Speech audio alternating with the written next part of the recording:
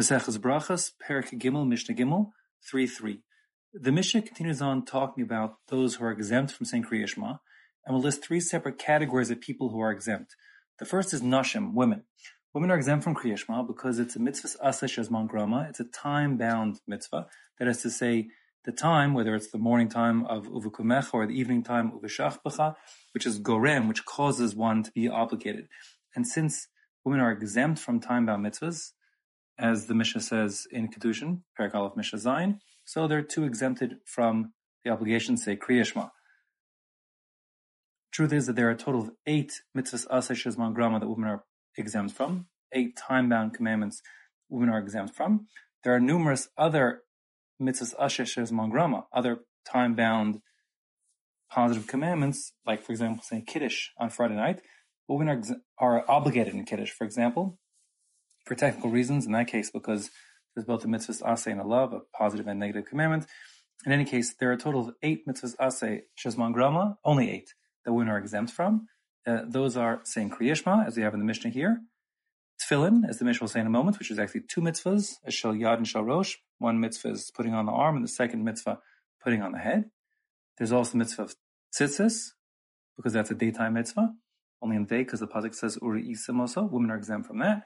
They're also exempt from counting Sfiras HaOmer, shaking a lulav, hearing the shofar, and sleeping in a sukkah. Total of 8.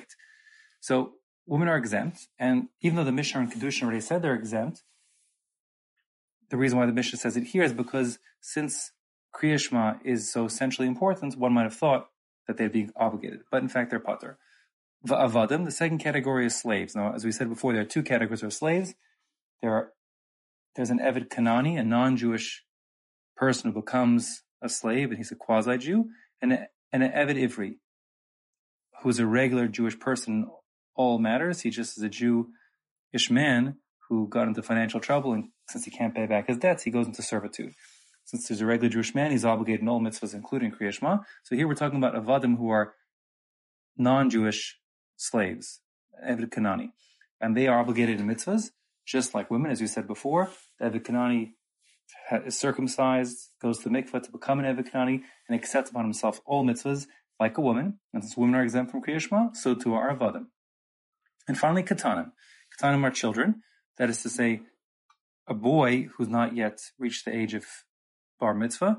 To be no longer a katan, he needs to both be 13 years old and also to have brought forth 2 pubic hairs.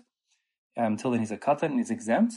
And although when it comes to mitzvahs in general, even children, once they reach the age of chinuch, once they're old enough to educate for a particular mitzvah, they become chayav midrabanan, they're obligated rabbinically. Not the case for Kriya Shema, because, as Rashi says, and the Bartanur brings it here, an amazing insight into chinuch, into education of children, since the father's not always around, so therefore the children is exempt. That is to say, my understanding is, education requires consistency, and since the father can't always be there, it becomes bad chinuch, bad education for the child to sometimes yes and sometimes not say Kriya Shema, and therefore better not say it at all, because the father isn't around, and then he can't reinforce proper chinuch, and therefore the child is patur. They're also patur, all 3 categories, from tefillin, minat tefillin.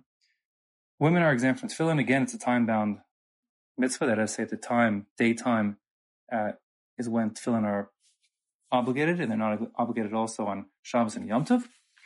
So women are exempt. One might have thought, since tefillin are connected to mezuzah in the verse, the pasuk, and since women are exempt from, since women are chayav in mezuzah, one might have thought they're chayav in tefillin. So too for avadim.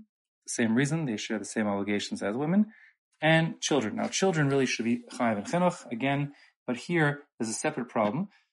To wear tefillin, one has to keep a guf naki, a clean body, and that means he may not pass gas, and children before bar mitzvah are not trusted until right before their bar mitzvah, not trusted to be able to keep themselves and control their bodily functions to not pass gas.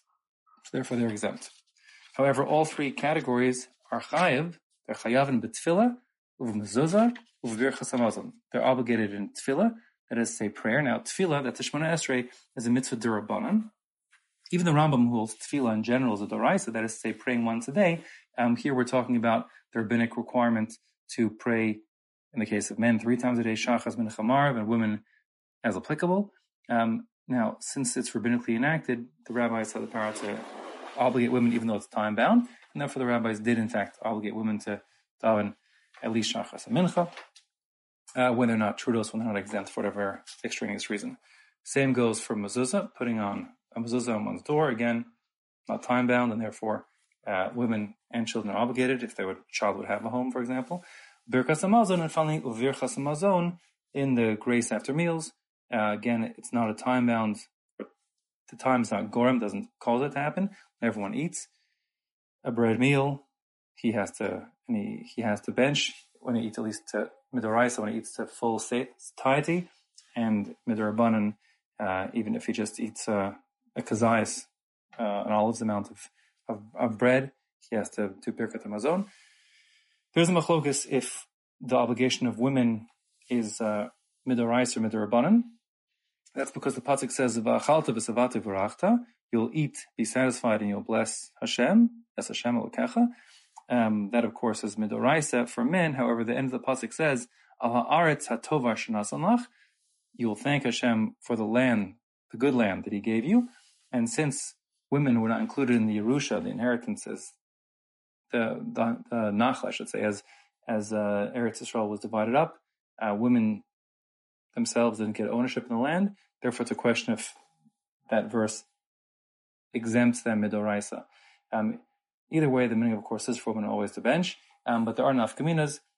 For example, if a woman can be motzi a man, is a question if she's only rabbinically required and men are required midoraisa, she couldn't. And also, if she's mesupak, if she's mesupeket, if she's not sure whether she bench or not, normally the halacha is if one has a suffix on a bracha, he doesn't say it. If a mitzvah is a doraisa, like Kriya Shema, he would do it, and that's the truth for men. Men have to bench. If they're not sure if they bench a second time. But women, since it's a suffix, if they're chayiv a doraisa midrabanan, in the event where a woman is not sure whether she benched, suffix brachas lahakil, she should not bench.